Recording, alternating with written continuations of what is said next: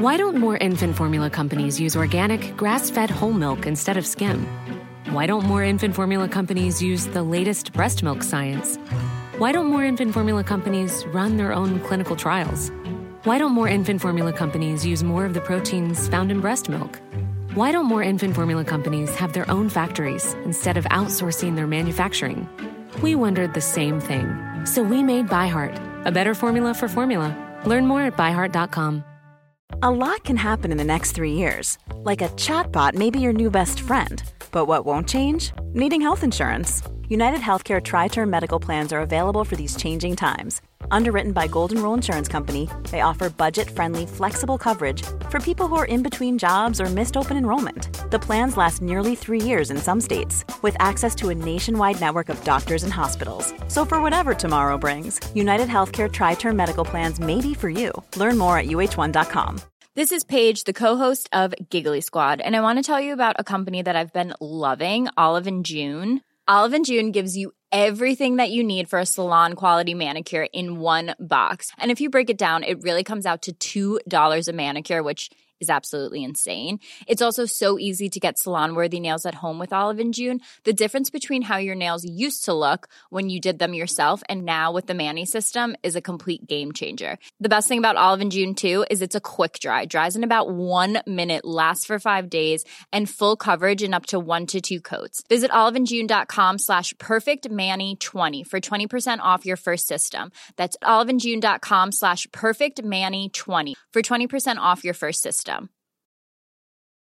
Ready to pop the question? The jewelers at BlueNile.com have got sparkle down to a science with beautiful lab-grown diamonds worthy of your most brilliant moments. Their lab-grown diamonds are independently graded and guaranteed identical to natural diamonds, and they're ready to ship to your door. Go to BlueNile.com and use promo code LISTEN to get $50 off your purchase of $500 or more. That's code LISTEN at BlueNile.com for $50 off. BlueNile.com, code LISTEN. Many of us have those stubborn pounds that seem impossible to lose, no matter how good we eat or how hard we work out. My solution is PlushCare. PlushCare is a leading telehealth provider with doctors who are there for you day and night to partner with you in your weight loss journey. They can prescribe FDA-approved weight loss medications like Wegovy and Zepbound for those who qualify.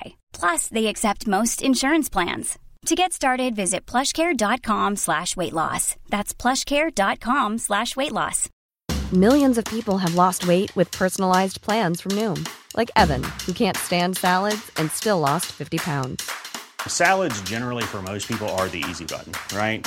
For me, that wasn't an option. I never really was a salad guy. That's just not who I am. But Noom worked for me. Get your personalized plan today at Noom.com. Real Noom user compensated to provide their story. In 4 weeks, the typical Noom user can expect to lose 1 to 2 pounds per week. Individual results may vary. The following is a presentation of the Force Center podcast feed.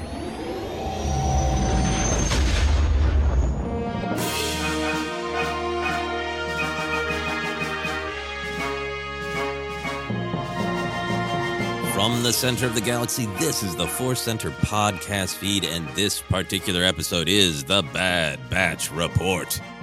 I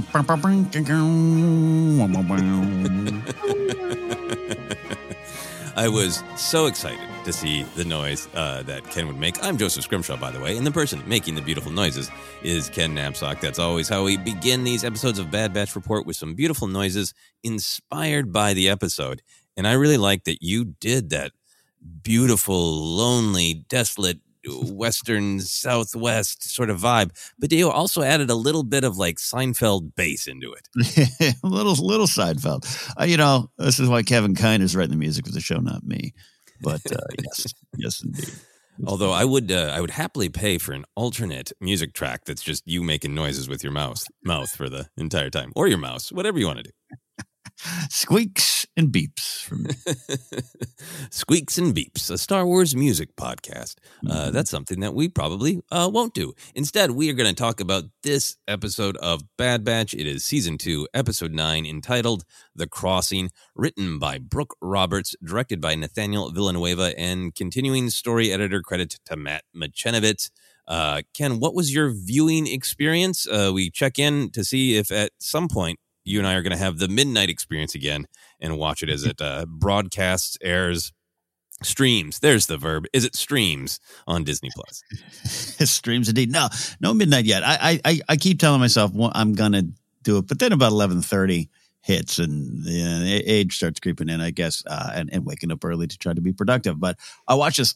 But my experience is after the midseason event and kind of that cliffhanger, it was one of those record Bad Batch with you, edit the episode, get it up, have lunch, watch the next one right away. I just couldn't wait. And so I love that and watched it a couple times this morning, actually. Oh, awesome. Yeah. So your initial viewing experience was you're in the mood for Bad Batch, so you just kept going right after the recording. That's awesome. Just kept going. We're always, we always say we are blessed to have those screeners. We truly are. And, a lot of times I do wait. A lot of times it's like Tuesday but I was like, you know what? I'm going to take advantage of this one. And I want to find out what happens next.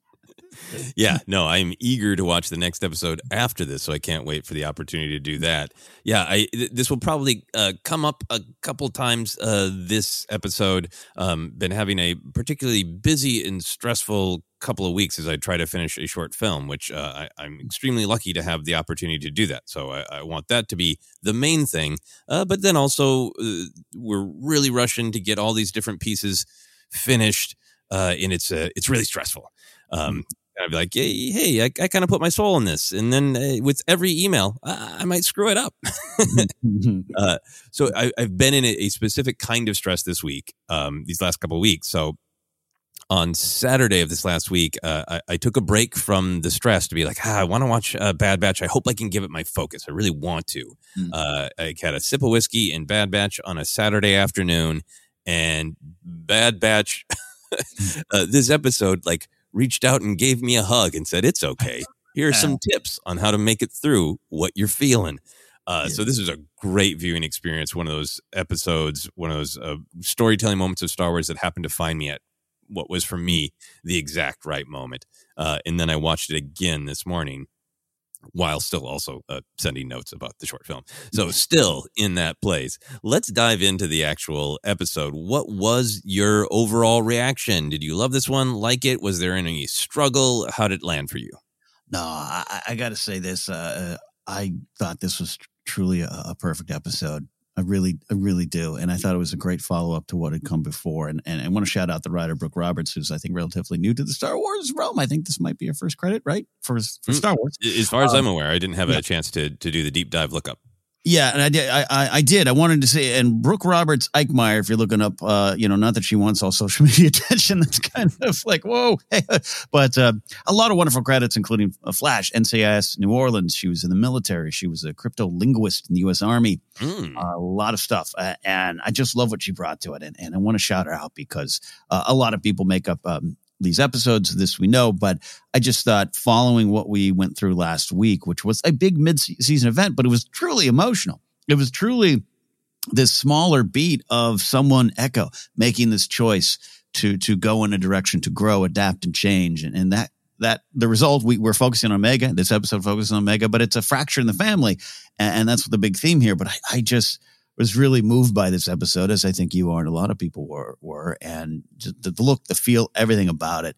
I just really loved it. I really loved this episode. And the focus on Omega's confusion, the conversation with Tech, the look at how we process feelings was something special to me. And that's my starting point.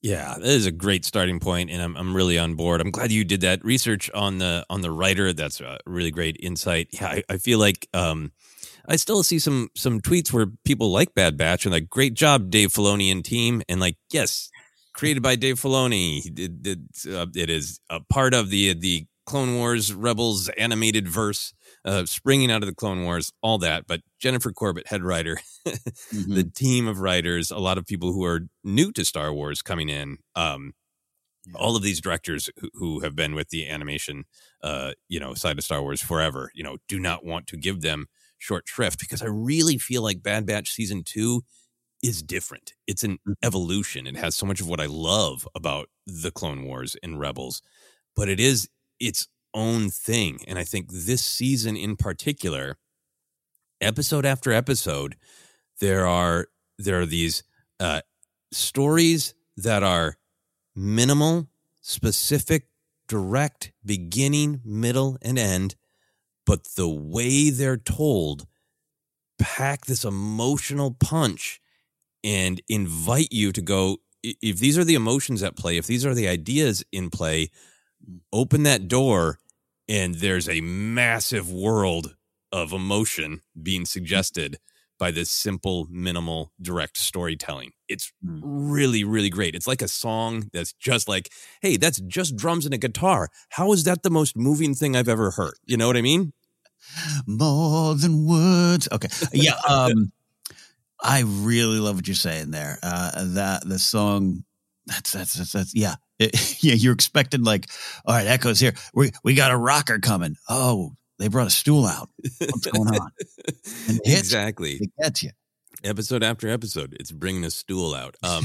I think a couple of the other big picture things to me overall, this episode just does such a great job of using every single element to tell the story. And, you know, that's something that is, yes, that's what cinema television shows are supposed to do. So it's like, it had moving pictures. What's your point? My point is, I don't think that storytelling is always successful in using every single element. And this was done with such care, right?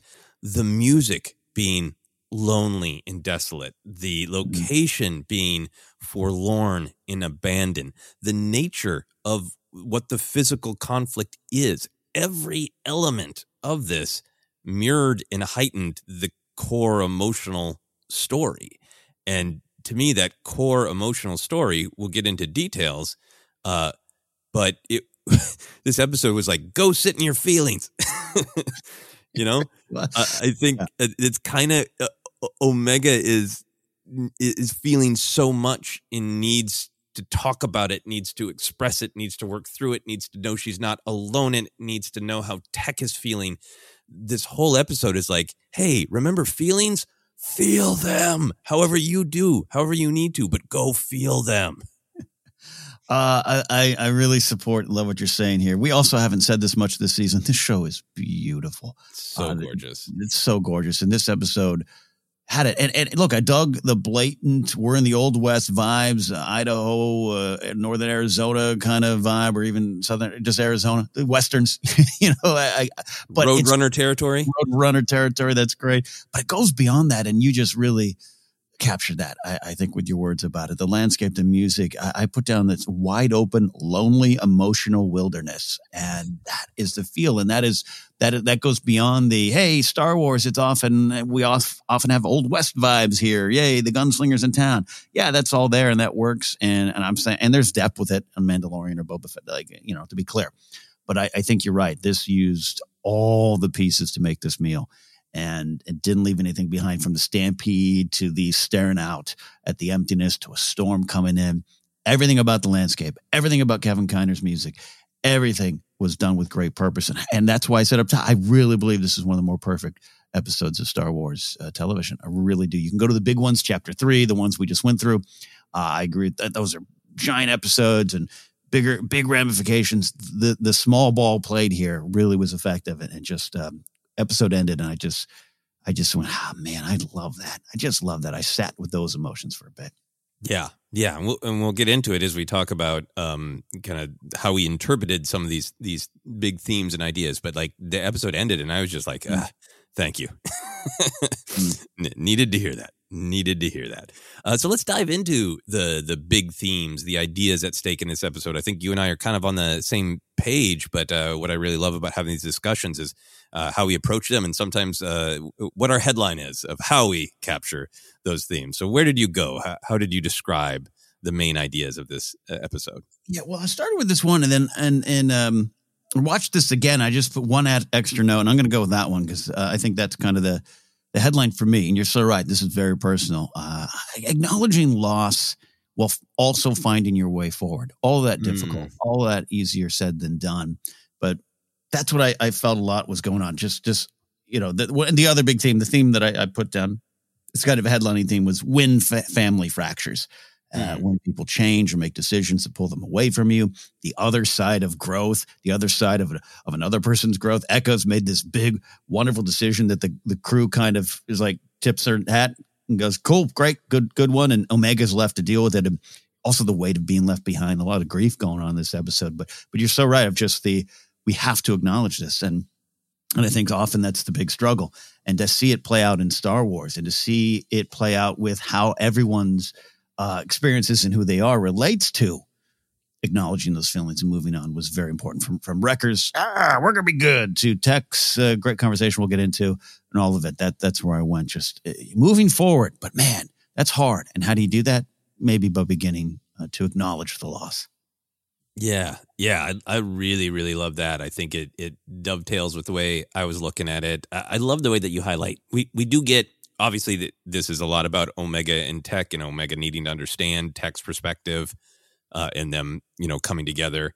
I love that Wrecker is like kind of acknowledging it, but also maybe doesn't seem like he's super, expressive with his emotions on this subject. And I love that Hunter seems totally, entirely aware. We know that Hunter's a great tracker, has a sense of smell. It's like, it's almost like, I smelled the pheromones. Yeah. I know what everyone is feeling, but he's also not particularly talkative about them. He's aware of them, right? Yeah.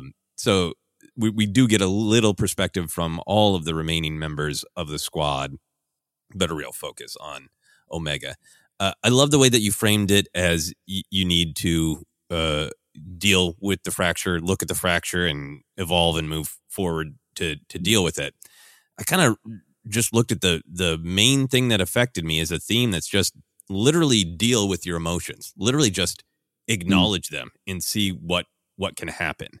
One of the things that I really appreciated about this episode and felt like added to this feeling of like all elements of this are absolutely unified is that the entire episode felt like a metaphor, like on the page, right?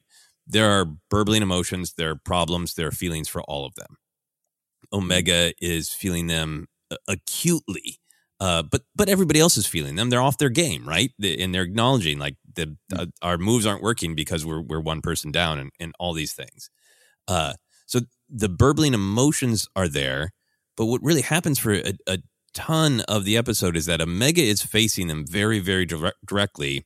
And the rest of the squad isn't quite yet and toward the end. And all of the actual elements and the literal plot all speak to images, feelings of what is it like when you have an emotion you're not dealing with.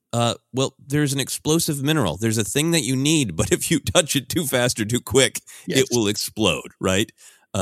There's a storm on the horizon that looks like it's moving away, but it might turn around anytime. You think everything is peaceful. You're kind of in a lonely valley. Oh, you might suddenly be crushed by a herd. Image after image, idea after idea is a metaphor for emotion, right? These are all natural things that can suddenly rage and overwhelm you. And on one level, it's like, yep, that's very straightforward. This is an episode about emotions, so every element is a metaphor for emotions. But it's so evocative. It's not intellectual. It's emotional. It makes you feel that. And that's what I really loved about it, being such a collection of nature metaphors for undealt with emotions that might suddenly come and get you. I love that you're saying that, going to your point earlier of using all the pieces of the puzzle, or every scrap of food goes into this stew here today. And this is a great use of it. That storm thing, I chuckled a little bit when you said that, but it's just, especially from Hunter, who has his way of dealing with it. And he's looking at like, storm will be good. No, it won't. It's moving away. It's moving away. And yeah, even with the mineral thing, the driving thing of the Ipsium, I even had a moment of like, I almost feel cheesy by pointing that out, but that's the truth, right? That is what it is. That is literally what it is. And sometimes we need that. Sometimes we all need to be bonked over the head by an explosive mineral that we're handling, that we all have. We all have to slowly extract carefully. That is it's the struggle. That's the struggle. This was a very human episode because of Yeah, Yeah. And for me, like, I don't feel like that's a great revelation. I feel like most people watching this would be like, yes, they're dealing with undealt with emotions. And then they're also dealing with, a mineral that might explode. To me, the line between is something too on the nose and therefore cheesy is how does it make you feel? Is it successful in making you feel something? And even though that the metaphor of the mineral is very clear and very direct, it was so successful in making me feel everything that the episode wanted me to feel. And then all these other ideas are even more evocative because the Bad Batch just wants to do this one quick mission, and everywhere they turn, a metaphor for their emotions that they're mostly not dealing with are trying to kill them. Yeah, and I love that this is so direct. I love it, and I think you and I often say sometimes we're just pointing at the screen and going, there, look, you see, because it can be easy to just look past this in life and in Star Wars. You can be a hunter, a wrecker, a tech when you deal with these things sometimes. Yeah, no, absolutely, and I feel like that continues into like the actual sort of resolution, right? About midway through the episode.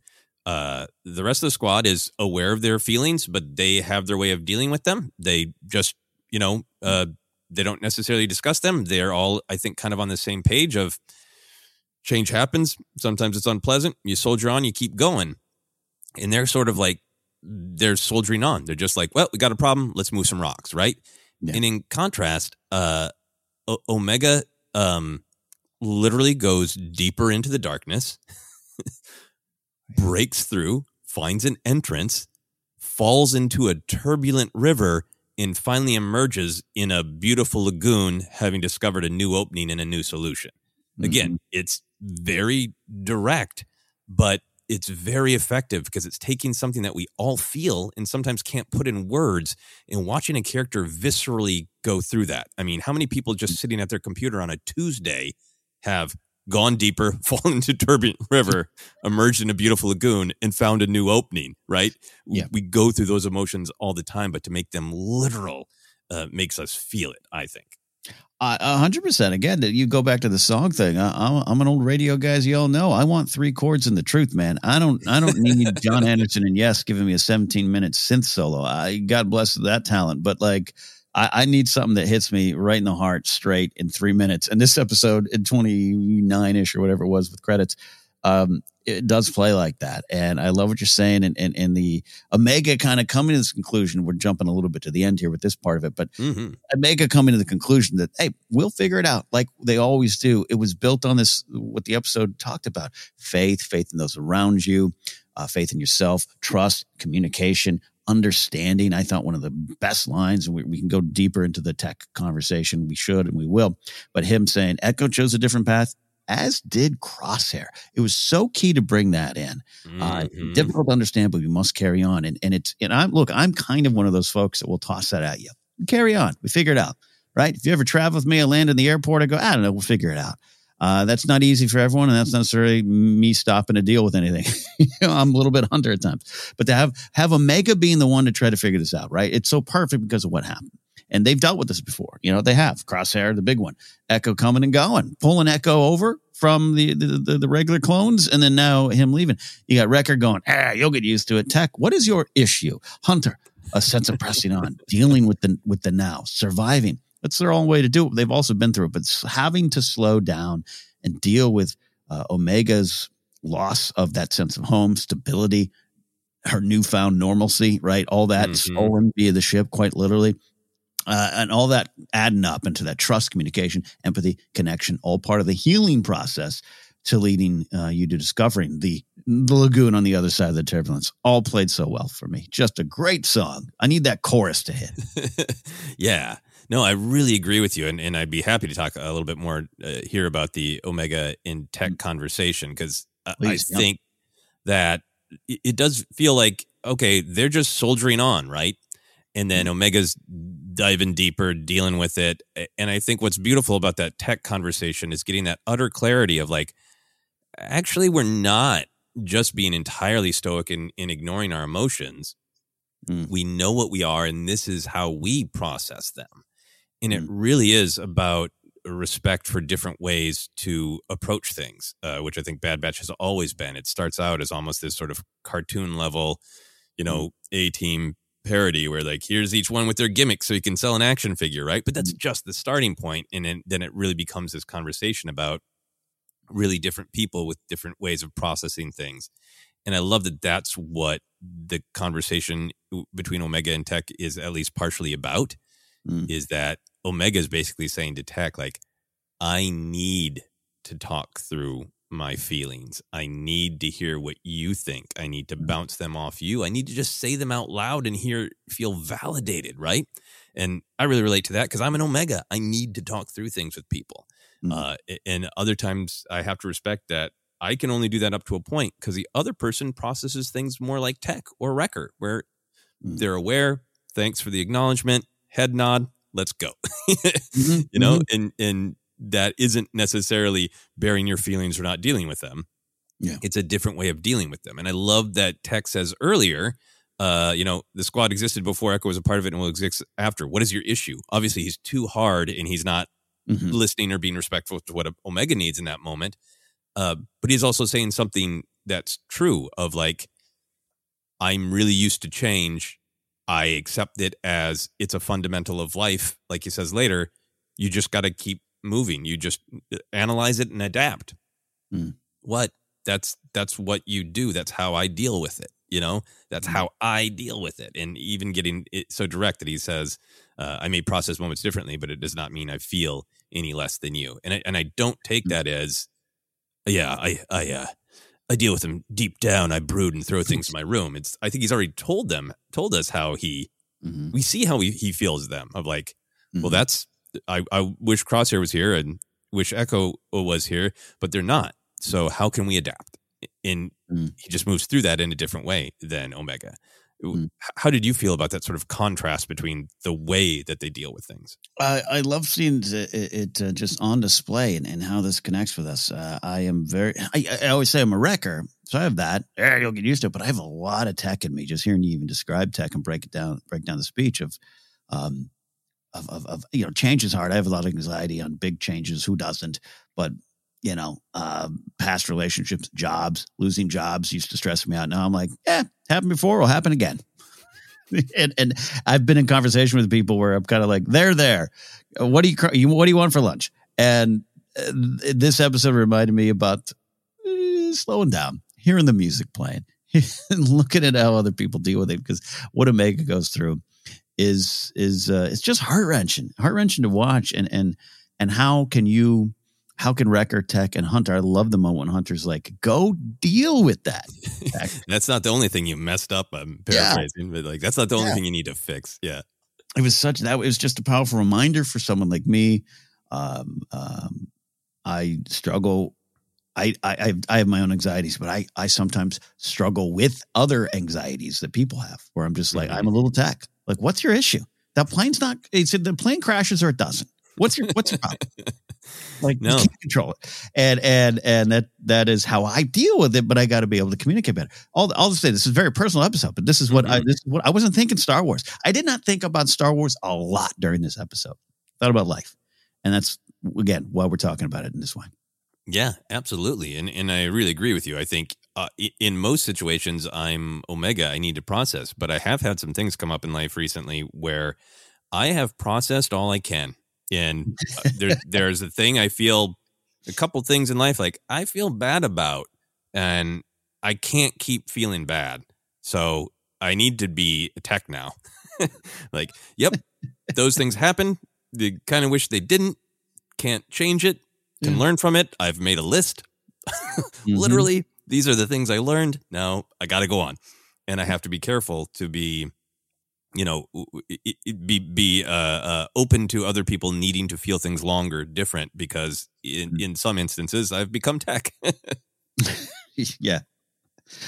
I mean, again, just it wasn't complete. Wrecker and Tech and Hunter all kind of have the same vibe, but if you really divide it up, they deal with things differently in this episode. But I thought it was great. It was a great use of Omega to just like one by one, go, seeking. It's like Wizard of Oz. She's going here and here and here, and then different people deal with things, and different people have different needs, and just have her leading us through that. It just resonated. It resonated with me. So, anyways, the kind of big thing for me with Tech and Omega's conversation, and you talked about it, is almost like a healing.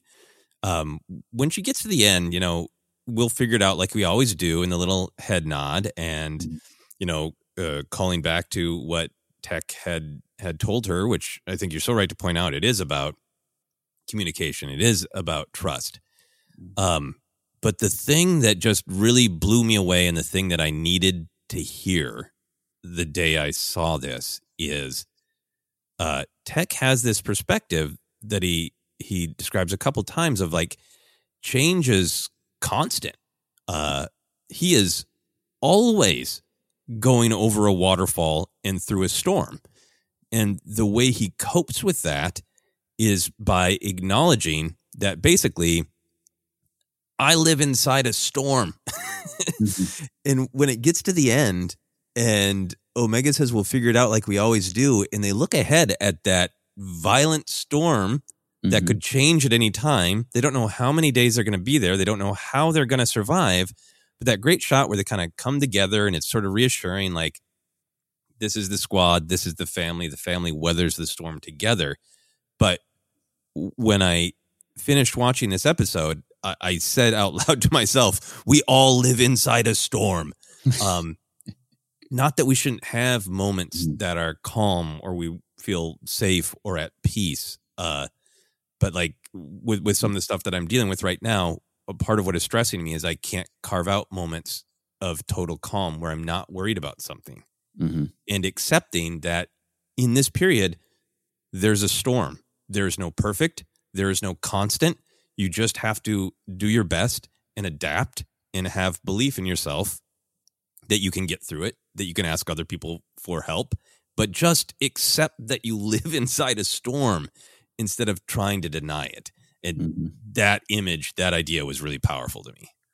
Going back to this acknowledging the loss or acknowledging your situation. Yeah. I said on one of my other shows this week, weird cross promotion time. I'll hold that till later in the show. But I said one thing about sometimes I just need to acknowledge that I'm broken and be okay with that. Right. And it's again, all this is easier said than done. But to just have Omega kind of, for me, stopping everyone to go, we're broken. We're broken. Sense of home, stability. The Marauders are home. Again, pretty directly saying what the episode's dealing with. And we lost Echo. We can't lose that too. We can't lose home, but you can't always keep it, right? And you can't always, Tech of like, well, we'll find another ship, and you will. But for Omega to be like, stop, everybody, this has happened. One of the other things I love in this episode, and this leads to Tech trusting Omega. I love I didn't write it down, but like, I'm fully aware that you're, Tech, and I still want to get in that Tech conversation, but like, that's a lot of it too, of just kind of trusting for Tech in that moment. It's not just about trusting her to pull off this task, but in trusting that the way she's dealing with extracting the emotions is her way, and you're capable of getting through this with me and with yourself, and we're going to all move forward together. Because what happens? She slips and falls, and Tech jumps in right after. A great visual and action reminder of trust, family, love, and unconditional support for me. He went in right after her. Unconditional, yeah, absolutely. Yeah, but all of this, leading up, and sorry, I feel sometimes I'm jumping all over the map here because it's fine. Again, I did not think about, we can talk about some Star Wars of it all, but this was, I wasn't worried about where Palpatine was at this point. I wasn't worried what Mothma was doing or where this lines up. I was just worried about what was going on with these characters, so I really do care for. Yeah. Well, I think maybe like the Star Wars of it in the big picture Bad Batch of it, I feel like this idea of we live inside a storm right now. There isn't going to be a perfect around the corner. There isn't going to be an answer. There's going to be only brief times where we feel totally calm and at peace. And then that new normal is going to change. It's a constant of life from some perspective, but it's really true of the galaxy right now, right? The galaxy lives inside a storm, and they got to find a way to get through, right? The Bad Batch always lives inside a storm because they're trying to figure out who they want to be, right? Right now, they're just surviving. They're just getting by. Their relationship with Sid is not ideal, No. as this episode demonstrated, but they got each other, and right now, they need to live inside a storm. I felt like that did tie to everything from this episode to the Bad Batch's overall story to the state of the galaxy, which, the Bad Batch is so often taking us on a tour of. But I really agree with some of the other stuff that you're saying that jumped out to me, too, of an ongoing theme in the Bad Batch of what is home. We talked about this with the Gungi episode. There was so much there about him trying to reconnect to what his past home had been. And, Omega and the Bad Batch have kind of carved out an idea of home, but, that's been damaged by losing Echo. Losing the Marauder, when it flew away, I was like, that's their home. We know that, right? But it was just driven home to us in the previous episode where before Rex calls them to help out on Coruscant, we see them all on the ship, sleeping, Gonky kind of going around and honking at people to see if anybody wants to play. Hey. We've seen Omega now meditating in her little room, despairing and holding on to Lula, the Tuca doll. That has been, in recent episodes, we have felt that it's home. So it hurt when it left, right? I put a note of, what? Forget the Marauder. What about Gonky? Right? I have that too in all caps. Is Gonky on that ship? Is Gonky okay? Is he all right?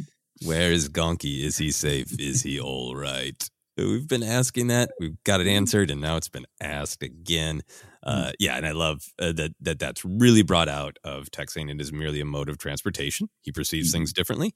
And Omega just explicitly saying the Marauders are home. And then I think that really extends to their conversation where Tech is defining that, soldiers are trained to deal with constantly shifting circumstances. That's what a squad does. And I love Omega saying, we're not just soldiers. We're also a family. And Tech saying, yes, we are.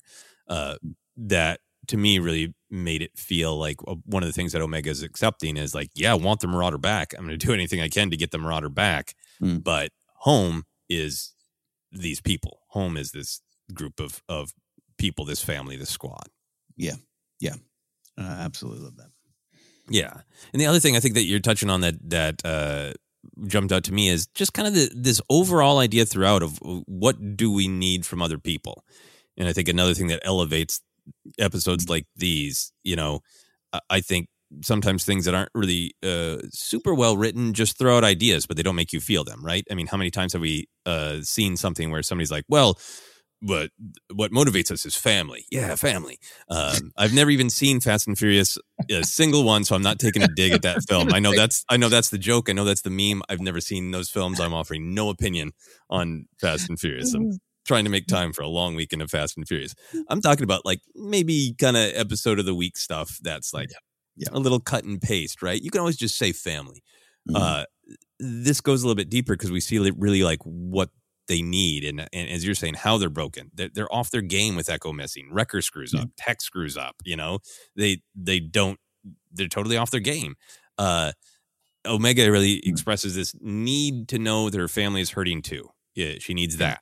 She needs to feel validated. That line that you were talking about, she says kind of incredulously to Tech, "You trust me to do that?" And he says, "I'm fully aware you are capable of the task." So I think there's a real idea of what we need sometimes from each other are specific things to know that the other person is hurting, to feel validated.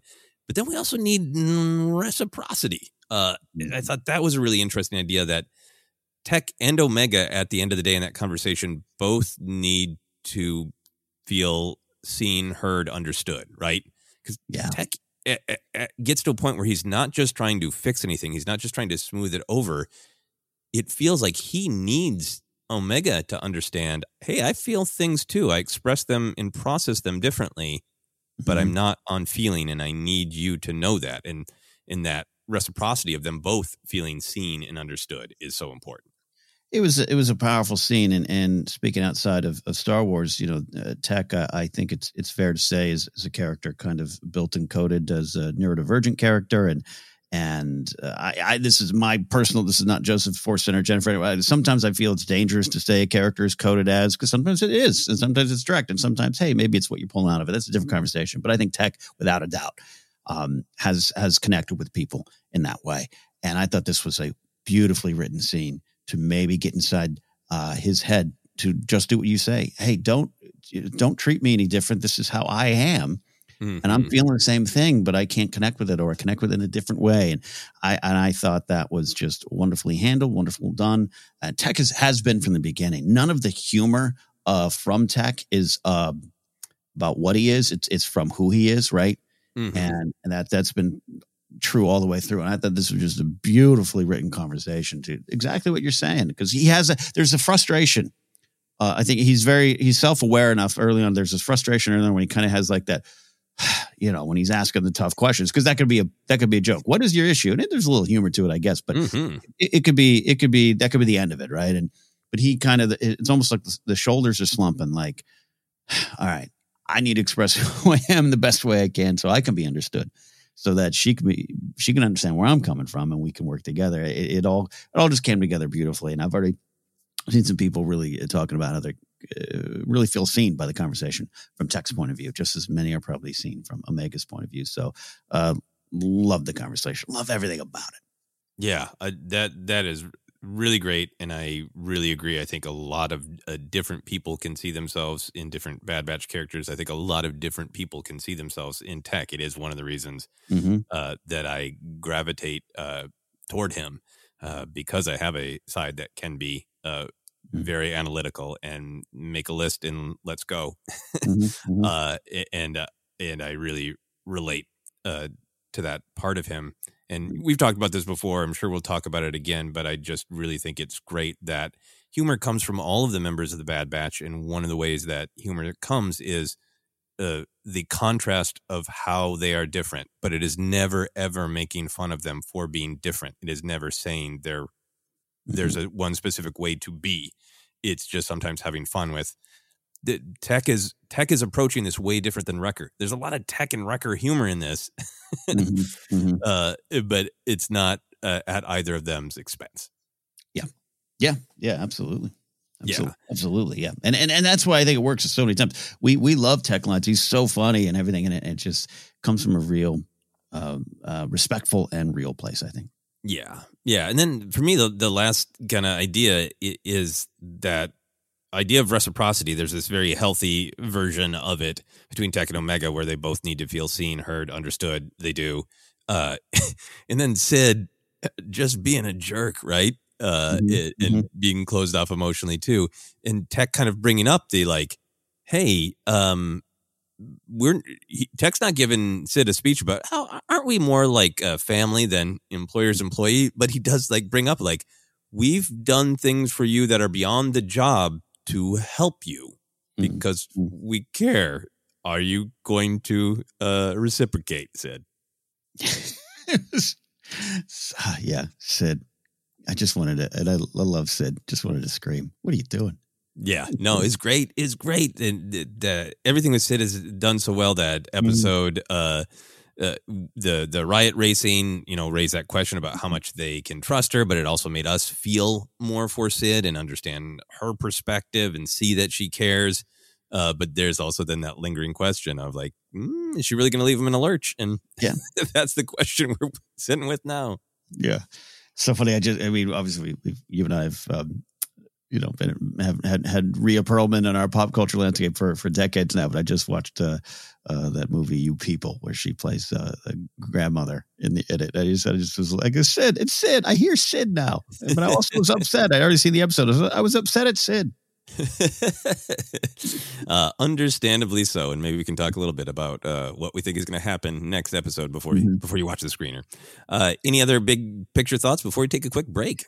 I think we've hit all of them here. I'm just scrolling by. Yeah, I really do. And I just like where it all lands again. All the themes kind of just logically and emotionally flowing into the idea of we'll figure it out like we always do, but it's such an earned journey. And I really love that. And yeah, again, I'm over apologizing, but I don't have a lot of Star Wars thoughts. I just have a lot of life thoughts. And that's what I loved about this. And you mentioned Bad Batch season 2 being slightly different. I think it's playing in the same ballpark without a doubt, but it's just zeroing in on things in a special way this second season. Yeah, I think so too. It's just got a real focus and a real artistry to taking a central idea and making you feel it. We live inside a storm. With that, we're going to take a quick break, and we'll be back in a moment to discuss action, comedy, canon, other stuff in this episode of Bad Batch. Back in a moment.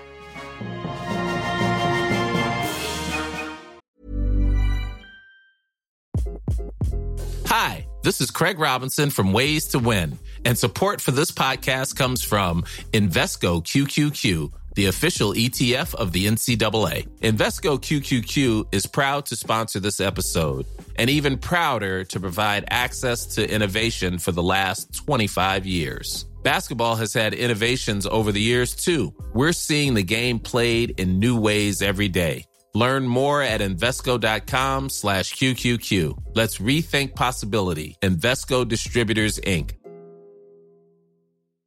Here's a cool fact. A crocodile can't stick out its tongue. Another cool fact, you can get short-term health insurance for a month or just under a year in some states. United Healthcare short-term insurance plans are designed for people who are between jobs, coming off their parents' plan, or turning a side hustle into a full-time gig. Underwritten by Golden Rule Insurance Company, they offer flexible, budget-friendly coverage with access to a nationwide network of doctors and hospitals. Get more cool facts about United Healthcare short-term plans at uh1.com. This is Paige, the co-host of Giggly Squad, and I want to tell you about a company that I've been loving, Olive & June. Olive & June gives you everything that you need for a salon-quality manicure in one box. And if you break it down, it really comes out to $2 a manicure, which is absolutely insane. It's also so easy to get salon-worthy nails at home with Olive & June. The difference between how your nails used to look when you did them yourself and now with the Mani system is a complete game changer. The best thing about Olive & June, too, is it's a quick dry. Dries in about 1 minute, lasts for 5 days, and full coverage in up to 1 to 2 coats. Visit oliveandjune.com/perfectmani20 for 20% off your first system. That's oliveandjune.com/perfectmani20 for 20% off your first system. Hi, I'm Daniel, founder of Pretty Litter. Did you know cats tend to hide symptoms of sickness and pain? I learned this the hard way after losing my cat, Gingy. So I created Pretty Litter, a health monitoring litter that helps detect early signs of illness by changing colors, saving you money and potentially your cat's life. Pretty Litter is veterinarian developed, and it's the easiest way to keep tabs on your fur baby's health right at home. Go to prettylitter.com and use code ACAST for 20% off your first order and a free cat toy. Terms and conditions apply. See site for details. Why don't more infant formula companies use organic, grass-fed whole milk instead of skim? Why don't more infant formula companies use the latest breast milk science? Why don't more infant formula companies run their own clinical trials? Why don't more infant formula companies use more of the proteins found in breast milk? Why don't more infant formula companies have their own factories instead of outsourcing their manufacturing? We wondered the same thing. So we made ByHeart, a better formula for formula. Learn more at byheart.com. Millions of people have lost weight with personalized plans from Noom. Like Evan, who can't stand salads and still lost 50 pounds. Salads generally for most people are the easy button, right? For me, that wasn't an option. I never really was a salad guy. That's just not who I am. But Noom worked for me. Get your personalized plan today at Noom.com. Real Noom user compensated to provide their story. In 4 weeks, the typical Noom user can expect to lose 1 to 2 pounds per week. Individual results may vary.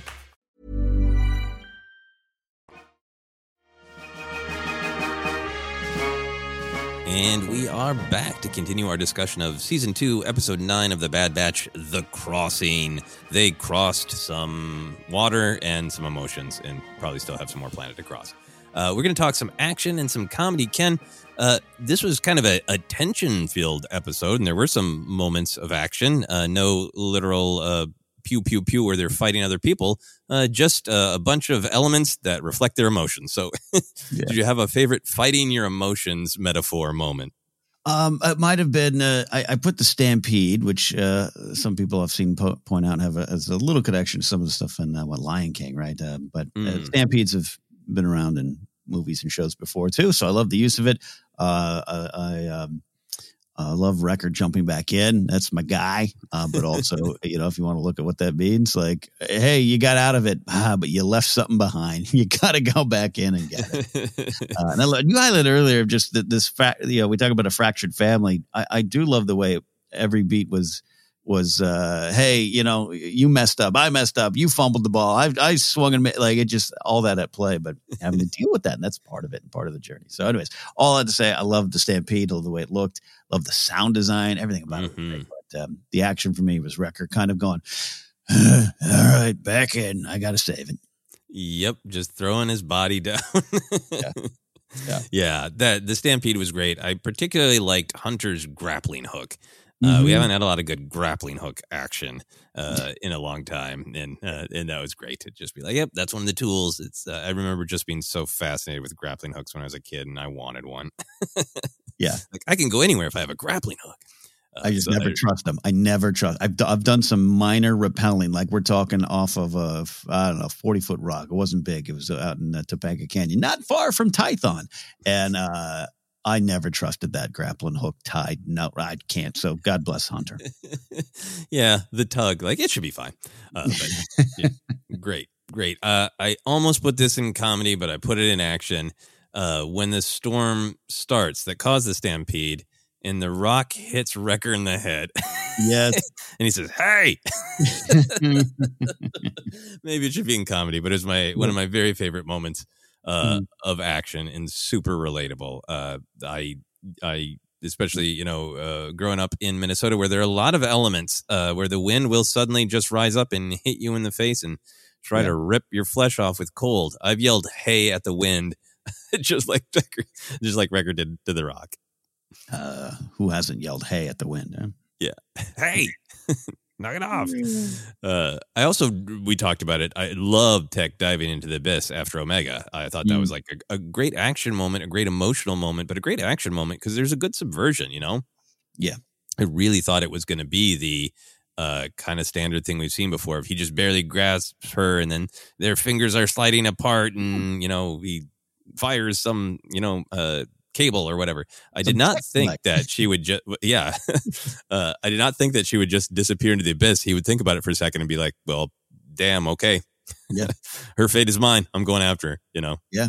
I loved it. It was a family moment. It was a connection moment, but it was a hero moment for Tech. And Tech's had a few this year, and he's had some last year too. Let's not forget. But Riot Racing now and everything. And I just love Tech, and it was a great moment, man. And you're right. Yeah, no, I had a little bit of that too. Of like, all right, the hand comes out.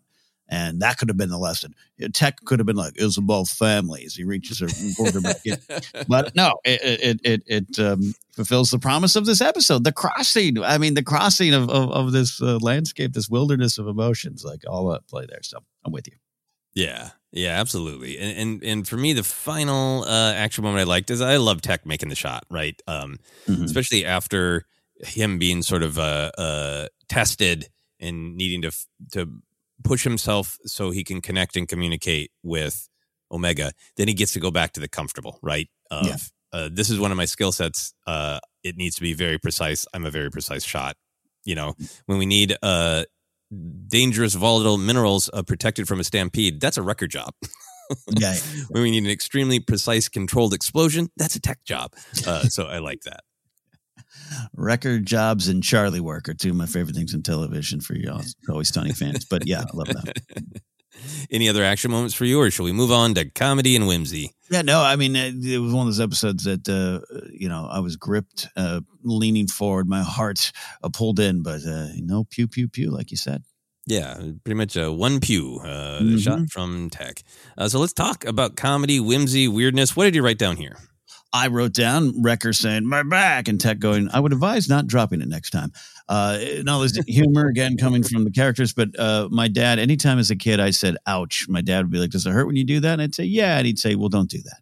So I don't know. It took me back in a fun way. Yeah. There's a lot of great Wrecker and Tech bickering, so I didn't want to write it all down. But the first one I wrote down was Omega's great delivery. I have no idea if this was in the script to deliver it this way, or if this was direction and actor inspiration. But when Omega is first getting out the mineral and Hunter has the very slow, be very careful, and Omega has that long, I know.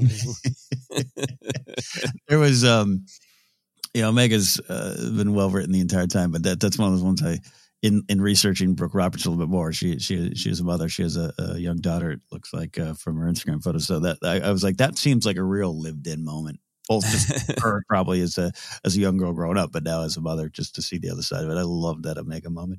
Yeah, so good, so good. And I liked Wrecker and Tech's bickering about the Marauder heartbreakingly being stolen when Wrecker says, there was no one there. And Tech says, clearly that was not the case.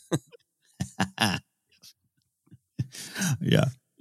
One of the ones for me I want to highlight is we got this wonderful, deep, important conversation with Omega and Tech, and you know where I'm going, but the Wrecker's perfectly timed scream in the distance. This was actually the moment that I said to myself, this is a perfect episode. All the deep stuff before, the lines, the use of the location, everything we've talked about, it was this moment. It was just so well done, and both writing, directing, Nathan Villanueva directing, and the animators, everything about it came together for that moment of how do you end that scene? And if you could go one or two lines too long, and it's maybe too heavy handed, or maybe you end it too early, it's not enough. Perfect beat, and then just in the back, it just I was like, this episode's perfect for me. Love it. It was hilarious. And it was also perfectly hilarious, that perfect relationship between the kind of lonely, desolate heartbreak of this episode and the humor, because it really was like, okay, Tech and Omega have sort of gently reached out and had a little bit of healing, and now here's the sunlight. Their family is there, and because Wrecker's screaming. Yeah. Yeah. Wrecker's scream is healing. That's what it is. Going back a beat to another great Wrecker moment. It's emotional, but it cracked me up when Tech has screwed up and said, "What is your issue?" so bluntly to Omega, and she walks away. Wrecker's head shake at Tech. That Wrecker doing the Obi-Wan Kenobi to Anakin in the council meeting is really funny coming from Wrecker. Love it. Yeah. Well done. I love the go to the Sid stuff, and I do like the character Sid. I'm really hoping for redemption. Everything about it. Again, shout out Rhea Perlman, just one of the all-time great comedic actors out there. Watch Cheers, youngsters. You youngsters watch Cheers. I loved it just the way Tech does episode recaps. Previously on Bad Batch, she's like, I don't need the episode recaps. Goggles. Love it. That is a great line. I didn't ask for a recap, goggles. Yeah, so that was my last one. Anything else for you? Nah, that's about it. Again, it's so funny. This episode individually, I'm like, I guess there wasn't a lot in it. And just so much. Yeah, absolutely.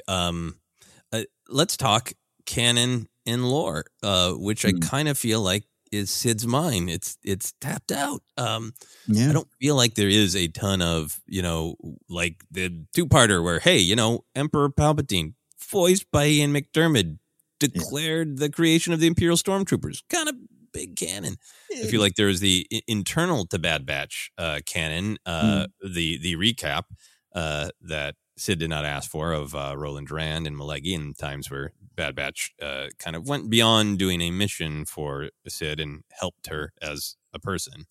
I feel like that to me is about it. I think Ipsium is new, unless it's in Legend somewhere, and I don't know that one. I don't think the planet was named.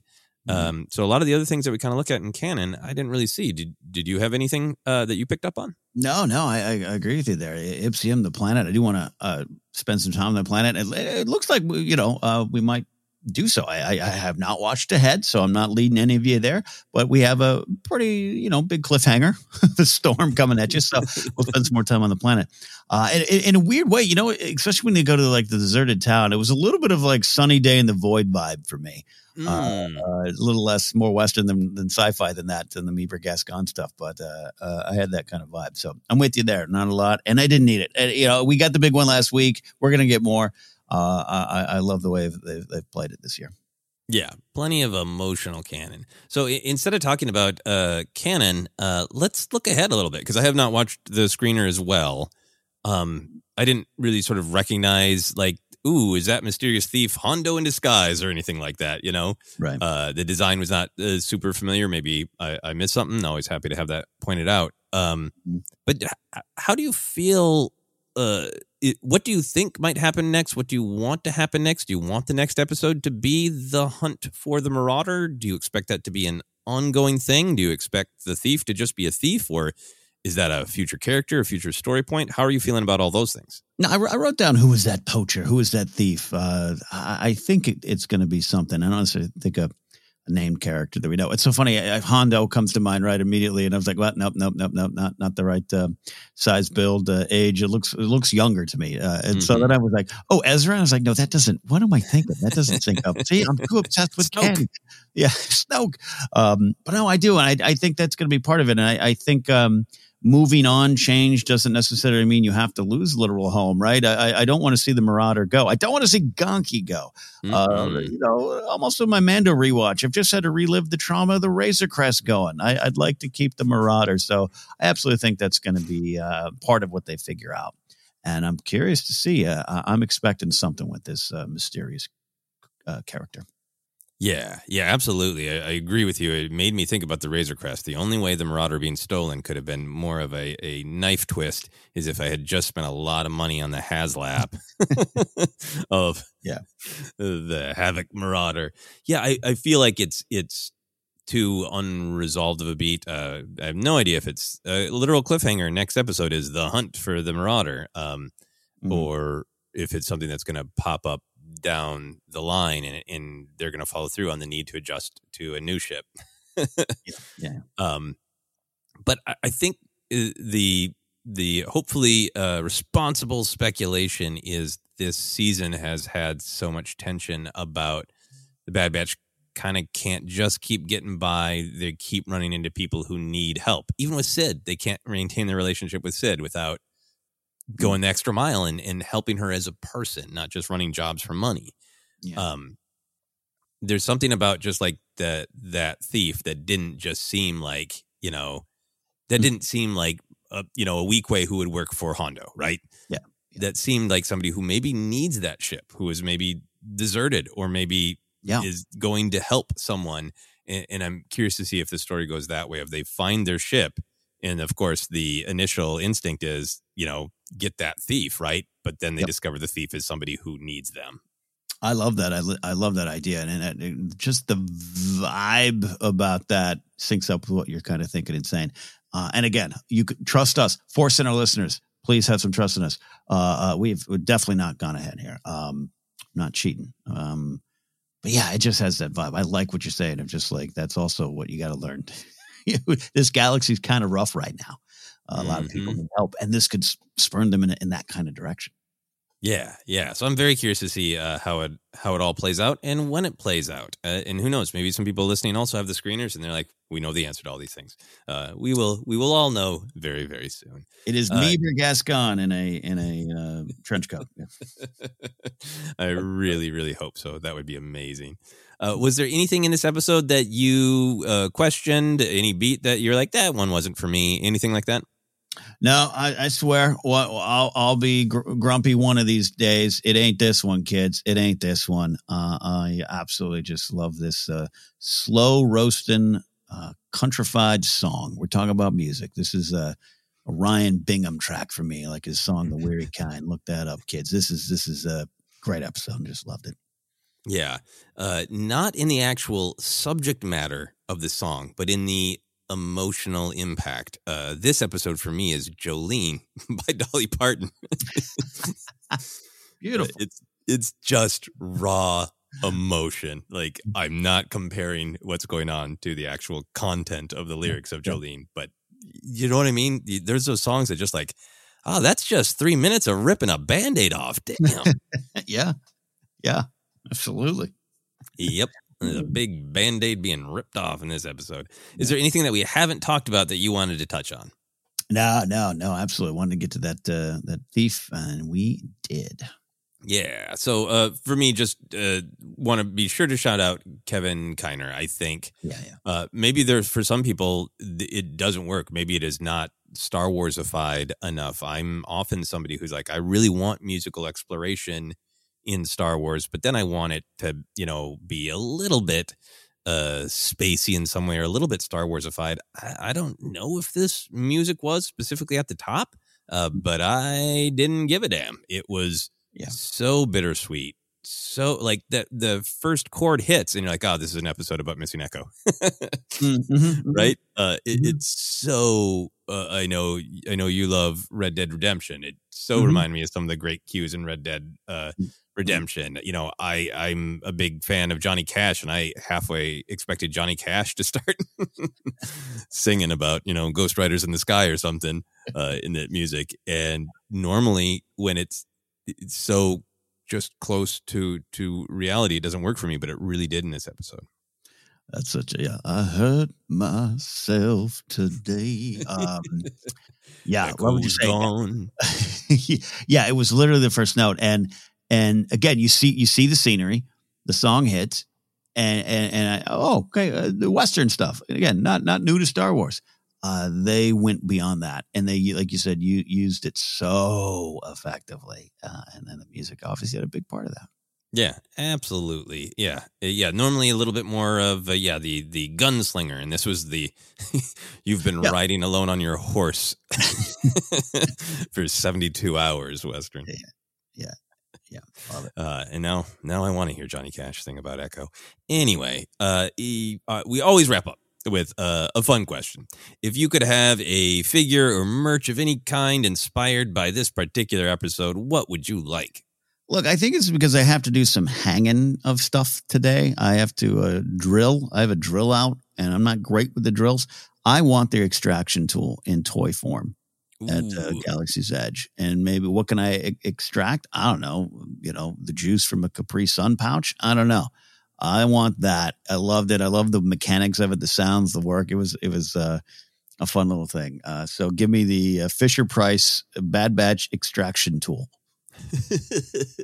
Wow, Fisher-Price. Yeah, I want that, and I want just a grappling hook in real life. I know I can buy them, but I want a Star Wars one that is too expensive at Galaxy's Edge. Yeah. I want an emotional grappling hook. Label it that way. Here's your emotional grappling hook, and all to pull yourself out or go back into stampeding emotions. I want a T-shirt that just says Bad Batch, and then on the back it says "We live inside a storm." That would be great. But to go to the action figures, we always talk about the cinema scenes they used to make in the late 90s, early 2000s, where you'd get 3 action figures in a specific scene. Mm-hmm. I want a cinema scene that is Omega and Tech and their talk down in that beautiful lagoon. And for the third action figure, there's just a faded memory of Echo action figure behind them. Faded memory figure. Love that. I'll buy it. I'll buy that. Hey kids, be the first on your block to own Faded Memory of Echo action figure. Really makes you sad. Real sad action. Be a great Lego set too. Just have the pool of reflection scene where you just have them sitting there, and then you have a little Wrecker figure you can send down a slide. Oh, this is so great. Oh yeah, Wrecker with screaming action would be great. Yeah. Mm-hmm. And that lagoon was beautiful, and that shot that lingered on it, so we felt the beauty. That was great too. Yeah. Anyway, as you can hear, we are not going to be able to stop saying things that we liked about this episode. So we are going to wrap up. Ken, why don't you let people know where they can find us? Absolutely. We are on Twitter at Force Center Pod. We're on Hive Social at Force Center. We are also on Instagram and YouTube. We've been doing a lot more stuff on YouTube. So check us out over there. Give us a subscription. Hit that notification bell. We got episodes of Figure Fights. We got the second one coming very soon. We got a lot of shorts up there. We're putting more content as we expand what we do here on Force Center. Some of it's deep, like an essay. We just have the Jar Jar and the Queen essay up. Some of it's fun stuff like a short of Joseph translating Samara Besh with some funny results. Check it all out over there. We really would appreciate that. We're on Facebook as well. Merch available at tpublic.com/user/4center. Podcast available in a lot of spots. Just search, you'll find us. And you can support us directly at patreon.com/4center. Follow me at Ken Napzok for all the things I do, including, like I said earlier, another show I have called The Blathering on the Napzok Network podcast feed. Patreon supporters get the video version, and I find it all at kennapzok.com. Sir, where can they find you? Yeah, you can find me on all the social media at Joseph Scrimshaw. I'm on Twitter. We live inside a storm. We live inside of Twitter. Constant change and chaos. But there are people who lift me up with their emotional grappling hooks on Twitter as well. So I'm on Twitter, on Instagram, on Hive, Mastodon, all sorts of places. YouTube in particular, I am working on more comedy shorts, more short films. My most recent short film is called Unboxing the Cosmos. It is a darkly comic cosmic horror short. So if you're interested in that, feel free to check it out. Leave a comment or hit the like button. Thank you to all the Force Center listeners who have checked that out. But for now, for myself, for Ken, for all of our emotional grappling hooks, this has been the Bad Batch Report.